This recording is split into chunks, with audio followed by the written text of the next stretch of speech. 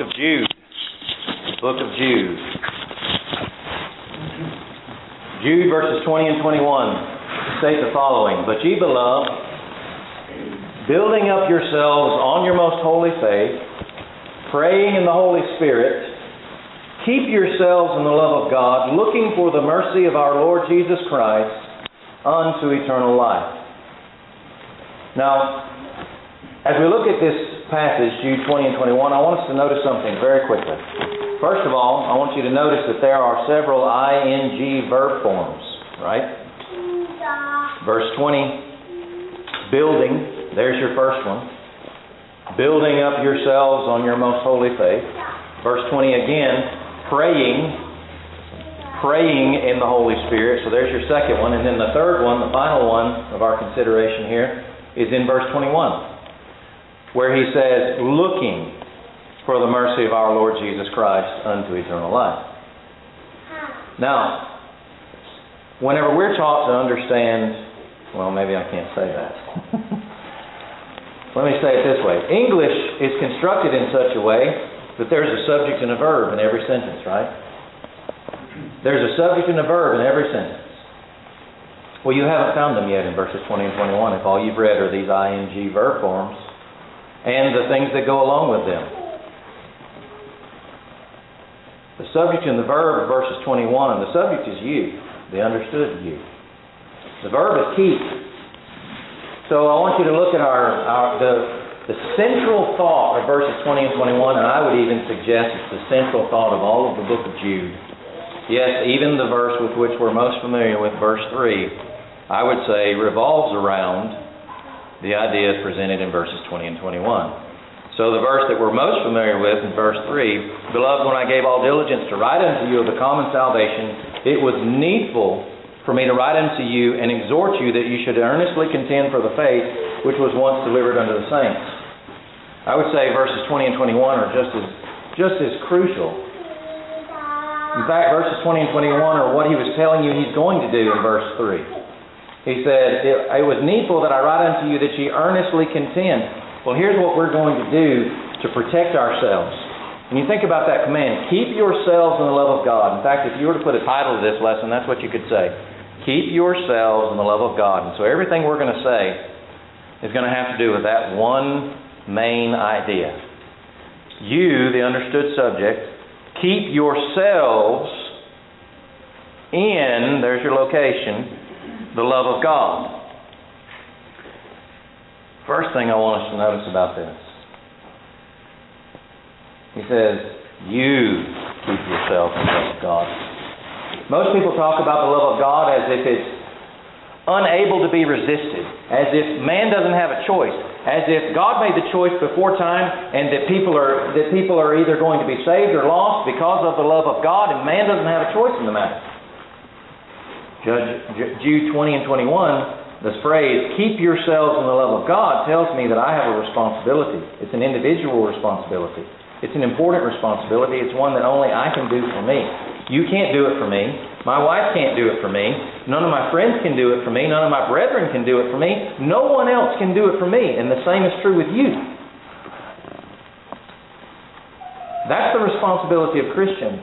I have to keep myself in the love of God. Others can help me with that. Others can encourage me in that, but they can't keep me there. I have to do it for myself. Keep yourselves in the love of God. All right, let's notice the second fact. It's not only a personal responsibility, I have to make the choice. And the answer is, how do I do that, right? Well, he gave us those three ing verb forms. Those are the ways he's telling us here in this passage to keep ourselves in the love of God.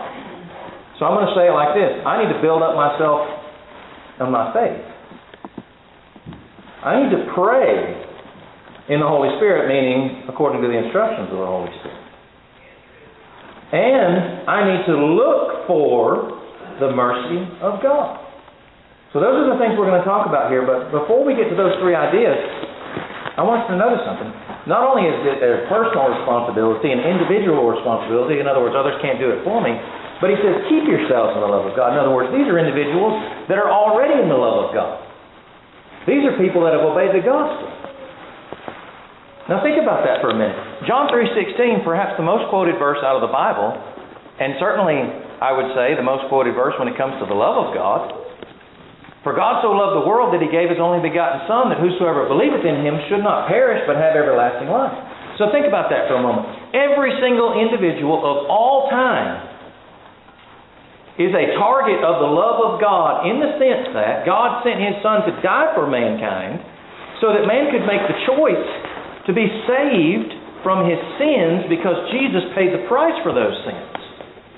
Much like Paul said in Romans 5:8 and 9, God commendeth His love toward us in that while we were yet sinners, Paul speaking in first person plural, while we were yet sinners, talking about himself and the Roman Christians, while we were yet sinners, and any Christian, Christ died for us. Much more than being now justified by His blood, we shall be saved from wrath. So think about that. Much more being now justified by His blood, we shall be saved from wrath through Him. He said, while we were yet sinners. Notice how He's talking about were, past tense. This is no longer the case with them. These are people that have entered into, these are the people that are looked at in a different perspective in the love of God. God loved everyone, sent His Son to die for everyone, so everyone could be saved. Then there's the group of people that have obeyed the gospel of Christ, obeyed the commandments of God, have been added to the church, and now they are enjoying the love of God. And it's promise being fulfilled in them. They access the blood of Christ. They access His mercy. It's available to everyone. But He's telling the brethren here, keep yourselves in the love of God. Why? Keep yourselves means you're already there. In other words, Matthew, Mark, Luke, and John. Jesus is the culmination of redemption. Jesus has come and paid the price.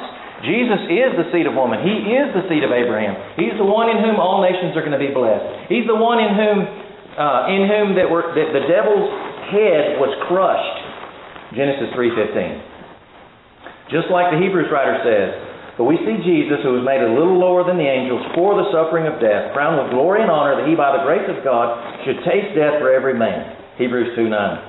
For as much then as the children are partakers of flesh and blood, He also Himself likewise took part of the same, that through death He might destroy him that had the power of death, that is the devil. Hebrews 2:14. All of that relates back to Genesis 3. The fact that sin entered the world, Genesis 3:6. God made the promise, I will put enmity between thee and the woman, between thy seed and her seed. Her seed, it shall bruise thy head, and thou shalt bruise his heel. The bruising of the heel is the crucifixion of Christ. He sustained a wound to pay the price for our sin. Matthew, Mark, Luke, and John is the culmination of redemption. Jesus came and He died. That message is now being sent out. He said, go ye into all the world and preach the gospel to every creature. He that believeth and is baptized shall be saved, but he that believeth not shall be damned. Mark 16:16.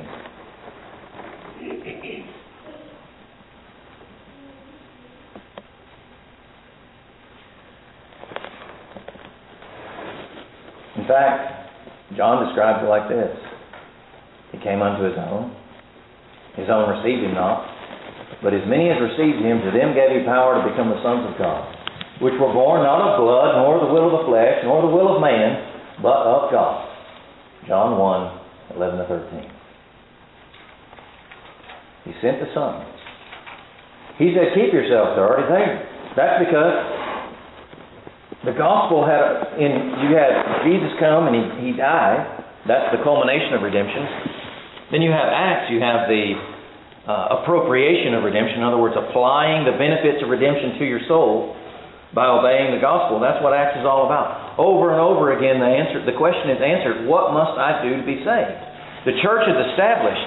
People are being added to it by the preaching of the gospel and their humble, submissive, penitent obedience. And that's what's happening. Just like the Philippian jailer asked, what must I do to be saved? Acts 16. That's what the book of Acts is answering over and over again. Romans through Jude, so now we're in the section that contains our text. Romans through Jude is 21 letters answering the question, not what must I do to be saved. That's not the focus of that section, though you can find the answer there. What must I do to be saved, but what must I do to remain saved? What must I do to maintain my salvation? In other words, you have to maintain it. You have to keep it up. Is that not implied by what Jude said? Keep yourselves in the love of God. Whose job is it to keep me in the love of God? There's no question about God keeping me in, doing His part to take care of me from His love's perspective. There's no question there. The only question is, am I going to keep myself there? Keep yourselves in the love of God. Alright? Well, how?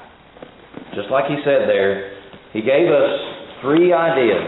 3 things I can do on a every day, every week, every month, every year basis. Here's what I can do, must do to keep myself in the love of God. Yes, God loved me so much that He gave His Son. Yes, God did that. Yes, His love is available. It can free me from my sin because of the sacrifice of Christ. But I'm not there just because I've obeyed the gospel and then I can't stop. I have to keep myself in the love of God. And He tells me how. Because He tells me these 3 things: building up yourselves on your most holy faith, praying in the Holy Spirit, keep yourselves in the love of God, looking for the mercy of our Lord Jesus Christ unto eternal life. So, I need to build up myself on my most holy faith. Building. That's growth. That's being edified. That's being improved. Remember what Jesus said? He warned His listeners, He warns you and me today, even still. Matthew 7:13 and following, He says, "Enter ye in at the strait gate, for wide is the gate, and broad is the way that leadeth to destruction, and many there be which go in thereat. Because strait is the gate, and narrow is the way which leadeth unto life, and few there be that find it. But beware of false prophets, which come to you in sheep's clothing, but inwardly they are ravening wolves." So he starts off by saying there's only 2 ways. Most people are going to take the wide gate to the broad way, and it's going to lead to destruction. Few people are going to take the narrow gate, or the straight gate rather, leads to the narrow way, and it leads to salvation. And he follows that up immediately with saying, beware of false prophets which come to you in sheep's clothing, but inwardly they are ravening wolves. Now I want you to look at verses 16 and following as it pertains to the idea of building up yourselves on your most holy faith. If we're going to be building when it comes to spiritual things, this is what we need to be considering. He says, beware of false prophets. Verse 15, then he said, ye shall know them, verse 16, by their fruits. Do men gather grapes of thorns or figs of thistles? Those are rhetorical questions. Men don't gather grapes of thorns. Grapes don't grow on thorn trees. Grapes don't grow on thorny vines. Or figs of thistles, you don't pick figs off of a thistle. You plant it and you get what you have. Do men gather grapes of thorns or figs of thistles? No. Even so, every good tree bringeth forth good fruit, but a corrupt tree bringeth forth evil fruit. So, I'm supposed to be an inspector and a judge of fruit based on what I see. And I'm supposed to be able to beware of false prophets because I'm going to see it in their works. A good tree cannot bring forth evil fruit, neither can a corrupt tree bring forth good fruit. Every tree that bringeth not forth good fruit is hewn down and cast into the fire. Wherefore, by their fruits, notice this, by their fruits ye shall know them. There's no question. You'll see their fruits, and if you know the standard, you see their fruits, and you're going to know what they are. You're going to know if this is a false teacher or a teacher of truth. Notice verse 21. Not everyone that saith unto me, Lord, Lord, shall enter into the kingdom of heaven, but he that doeth the will of my Father which is in heaven. So that keeps on. He's still on the same theme. Beware of false prophets. Not everyone that saith unto me, Lord, Lord, shall enter into the kingdom of heaven. Just because someone sounds like they may be religious, just because someone says God's name, just because someone claims to be teaching for God, even me, all of us are not excluded from this. You have to judge the fruit. And he says, not everyone that saith unto me, Lord, Lord, shall enter into the kingdom of heaven, but he that doeth the will of my Father which is in heaven. Many will say to me in that day, Lord, Lord, have we not prophesied in thy name? And in thy name have cast out devils, and in thy name done many wonderful works? Then will I profess unto them, I never knew you. Depart from me, ye that work iniquity. Notice verses 24 and following. Therefore, whosoever heareth these sayings of mine, and doeth them, let that sink in. Therefore, whosoever heareth these sayings of mine, and doeth them, I will liken him unto a wise man, which built his house upon a rock. Building yourselves on your most holy faith. I will liken him unto a wise man which built his house upon a rock. And the rain descended, and the floods came, and the winds blew, and it beat upon that house, and it fell not, for it was founded. That's a part of building. It was founded upon a rock. Keep yourselves in the love of God, building up yourselves in your most holy faith. In other words, listening to the Word of God. Taking the Word of God and allowing it to build us up. So he told them there, whosoever heareth these sayings of mine and doeth them, I will liken him unto a wise man. But we'll look here a moment at foolish. Notice verse 26. And every one that heareth these sayings of mine and doeth them not. Notice that. Every one that heareth these sayings of mine and doeth them not shall be likened unto a foolish man, which built his house upon the sand. And the rain descended, and the floods came, and the winds blew, and beat upon that house, and it fell, and great was the fall of it. Notice verses 28 and 29. It came to pass, when Jesus had ended these sayings, the people were astonished at his doctrine, for he taught them as one having authority, and not as the scribes. This is at the very heart of what they didn't like. They didn't like the fact that Jesus was pointing them to an authoritative source, that you've got to, that he was the authoritative source, that I am God in the flesh, he was telling them. They didn't want a people that was centered upon the Word of God, following the commands of God, making that who they were. They wanted a people who was built upon and trusting in their traditions and their ways of things so that they could continue to manipulate and hold power. So that's what made them angry. They were astonished at his doctrine. There were many who were made angry by many of Jesus' teachings, but the astonishment came because he was so different from the teaching that said, look at the teaching of the masters, look at the teaching of our traditions, how it was passed down. Keep yourselves in the love of God, building up yourselves on your most holy faith. Well, faith is, Hebrews 11, the substance of things hoped for. You and I have talked about this many times. It's that, literally that thing that stands under, substance. The thing that stands under. The substance of things hoped for, the evidence of things not seen. And where does faith come from? There is only one place from which faith derives. And that is the Word of God. Romans 10:17. So then faith cometh by hearing, and hearing by the Word of God. So if I'm going to keep myself in the love of God, I'm going to be building up myself on we're going to be building up ourselves on our most holy faith. We're going to take the system of faith, and we're going to learn it and grow in it and understand it and study it and make sure it's part of who we are and how we're living. And we're going to continue to grow in it because we're going to hear the sayings of Christ and do them and not be like the foolish man who heard them and did not do them. But the second point, he said, praying in the Holy Spirit. Praying in the Holy Spirit. 1 Thessalonians 5:17 says, pray without ceasing. Jesus taught that men ought always to pray and not to faint. Luke 18:1. Think about how Jesus spent all night in prayer as he was choosing his apostles. Jesus, in other words, God in the flesh, found prayer in that situation, communication with the Father, to be very important and crucial for what he was doing. when we remember our frailty, when we remember our smallness, when we remember our temporary physical nature,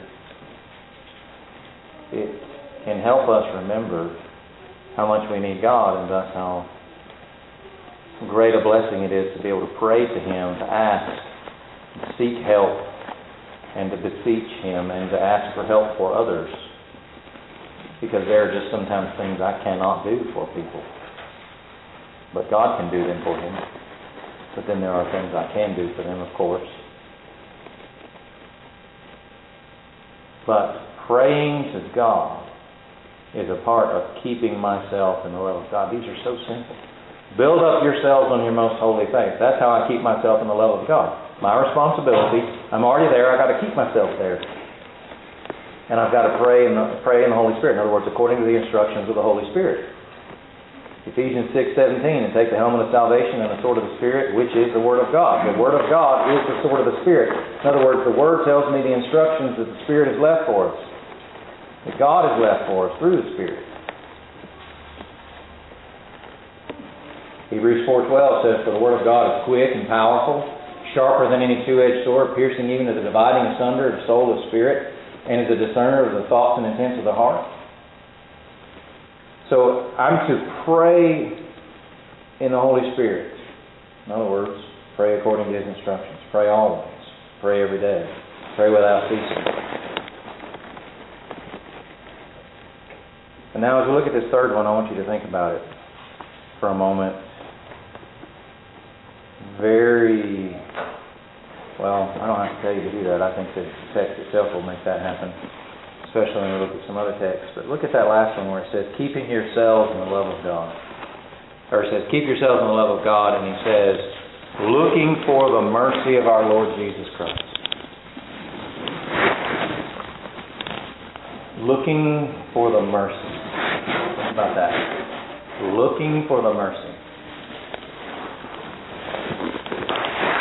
Say, well, God's already been merciful to me. He sent Jesus to die. True. Very true. You say, well,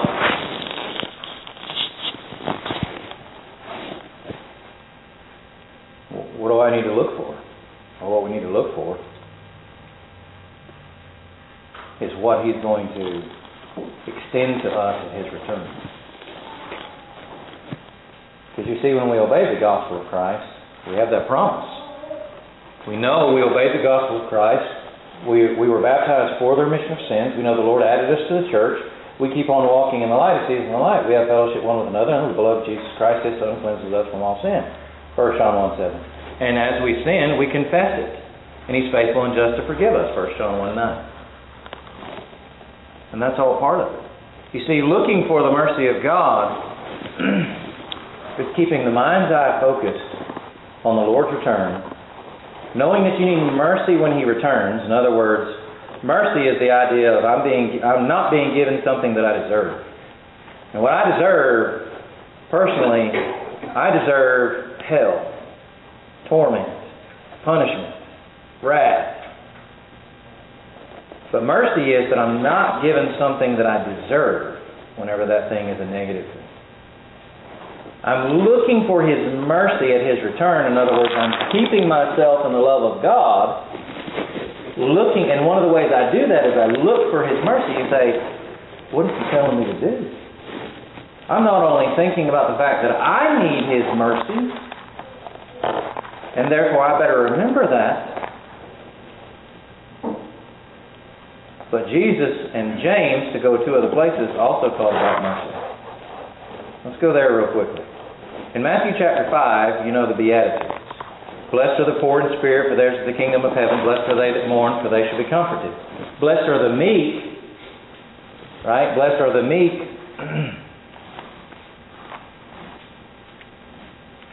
Let me just get there. Blessed are the poor in spirit, for theirs is the kingdom of heaven. Blessed are they that mourn, for they shall be comforted. Blessed are the meek, for they shall inherit the earth. Blessed are they which do hunger and thirst after righteousness, for they shall be filled. Look at verse 7. Blessed are the merciful, for they shall obtain mercy. Notice that. How are the merciful blessed? The verse answers it for us. They shall obtain mercy. So that tells me those who are not merciful will not obtain mercy. Think about the growth and the build up that happens in Matthew 5. The poor in spirit, the person that recognizes his spiritual poverty, just like Isaiah said in Isaiah 66:2. But to this man will I look, even to him that is poor and of a contrite spirit, and trembleth at my word. After he had called them out for their sin, Isaiah 1, I have nourished and brought up children, they have rebelled against me. The ox knoweth his owner, and the ass his master's crib, but Israel doth not know, my people doth not consider. He invited them to consider their situation, Isaiah 1:18 and following. He says, come now and let us reason together. And notice he implied that their guilt is there. Come now, let us reason together, though your sins be as scarlet. In other words, they were guilty. But he offered an invitation. They shall be as white as snow, an invitation to forgiveness. Though they be red like crimson, they shall be as wool. He's inviting them to be forgiven. Implying they're in danger, implying they're going to be judged, and they need to change their ways. And he gives them the choice. He says, if you be willing and obedient, Isaiah 1:19, you shall eat the good of the land, but if you refuse and rebel, you shall be devoured with the sword, for the mouth of the Lord hath spoken it. Isaiah 1:18 through 20. Isaiah 66:2, he's come to the conclusion of the book, and now he's looking back and he's saying, the heaven is my throne, the earth is my footstool, all those things hath mine hand made. Where is the house that you built unto me? In other words, you can't build a house for me like you're thinking about that house that is the temple. That temple is not what you think it is. That temple is for you more so than it is for me. And he says, but to this man will I look, to him that is poor and of a contrite spirit, and trembleth at my word. In other words, spiritual poverty, humility, recognition of a need.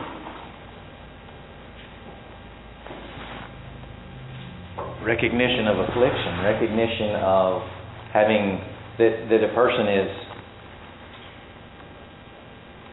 smitten with something.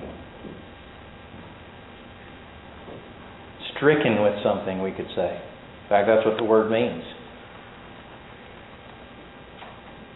The contrition there, the contrite spirit. It's you recognize that you're stricken with something, as if a person who's recognized they have a terrible disease. They're stricken with this thing.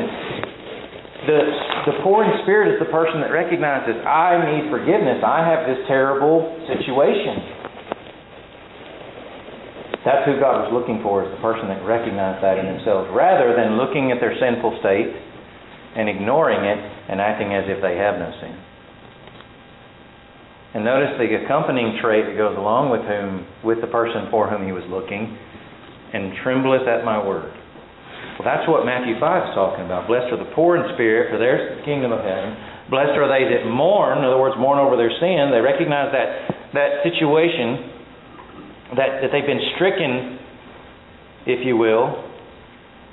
They put themselves in this situation, that is sin, and because of that they have a terrible situation. They shall be comforted. Blessed are the meek, for they shall inherit the earth. Blessed are they which do hunger and thirst after righteousness, for they shall be filled. So there's a growth here. And then notice how hungering and thirsting after righteousness, in other words, changing oneself to live in a new way, the cultivation of those things, now that person's beginning to look outwardly, and that person's first thought as they look at others needs to be, I need to be merciful to you, just like I need mercy from God and from others whenever I do wrong, whenever I repent. Keep yourselves in the love of God, building up yourselves in your most holy faith, praying in the Holy Spirit, looking for the mercy of our Lord Jesus Christ. And I want you to look at one other place as we kind of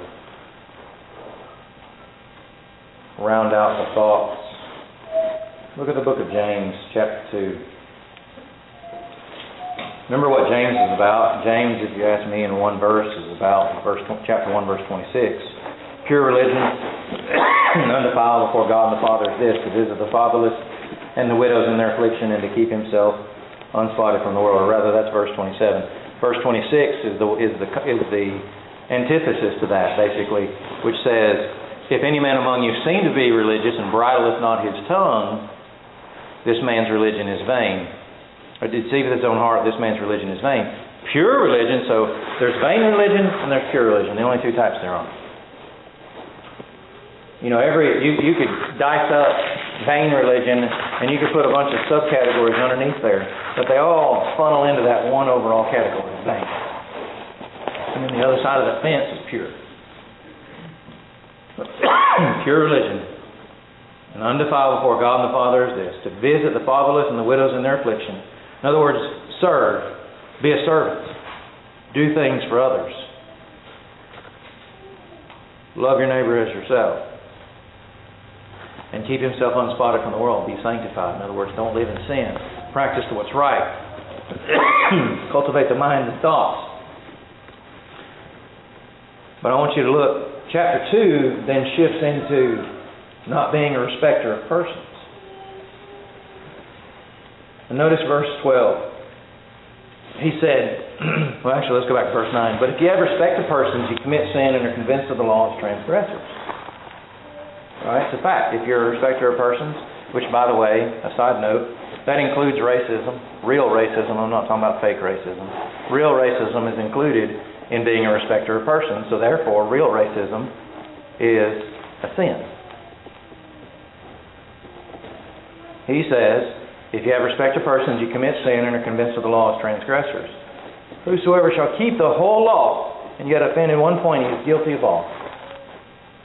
This is a person that says, I can harbor this one sin in my life and God won't. I can just keep living this certain way in this one area of my life, and that's okay. In other words, in this particular instance, I can do all these things, but I don't have to get rid of my respect of persons because I just don't like those people. Well, God said, whosoever shall keep the whole law and yet offend in one point. In other words, you don't ever fix that one point. You just keep letting that one go. You shall be guilty of all. Now look what he says further. For he that said, do not commit adultery, said also, do not kill. Now if thou commit no adultery, yet if thou kill, thou art become a transgressor of the law. So speak ye, notice, this is where we're getting back to our idea of mercy. So speak ye, and so do, as they that shall be judged by the law of liberty. Notice this. For he shall have judgment without mercy. Alright, that's the main sentence. The subject and the verb. He, we don't know who the he is by just reading what I read. He shall have judgment without mercy. Imagine that. Judgment without mercy is absolute justice. In other words, every wrongdoing is accounted for, and you are going to be held accountable for every wrongdoing. There's no forgiveness there. Absolutely none. There is no one standing in our behalf. There's no forgiveness. There's no sins wiped away. There's none of that in this statement. He shall have judgment without mercy. Who? Who is this person that's facing this terrible situation of judgment without mercy? That's a terrible thought. Who is it? He that hath showed no mercy. That's the exact same statement as Jesus made in Matthew 5:7. Blessed are the merciful, it's just stated from the negative side. Blessed are the merciful, for they shall obtain mercy. James 2, he shall have judgment without mercy that hath showed no mercy. Now don't get me wrong, we can't forgive people until they repent, but we can always be ready to. Luke 17:3 and 4 makes it very clear, and that's how the Lord operates, and we wouldn't operate any differently than Him. But now go back to our main statement, our main lesson. Keep yourselves in the love of God. How? Building up yourselves in your most holy faith. Praying in the Holy Spirit. Looking for the mercy of our Lord. If I'm looking for His mercy, That means I'm remembering that I don't want to face a judgment without mercy, which means I'm going to be merciful myself to those that need it. Maybe you've never obeyed the gospel of Christ. God has made it possible for you and I to be saved through the great gift of His Son. The great love that He's demonstrated on our behalf, that just like Jesus said, he that believeth and is baptized shall be saved, but he that believeth not shall be damned. But He's made it possible for us to be saved through His gift. Maybe we've obeyed that message and we've strayed away. If that's a private matter, we need to take care of it privately. If it's a public matter, we need to take care of it publicly. But He's made it sure that we can be forgiven if we'll repent after having obeyed the gospel. We can help you. Please come while we stand.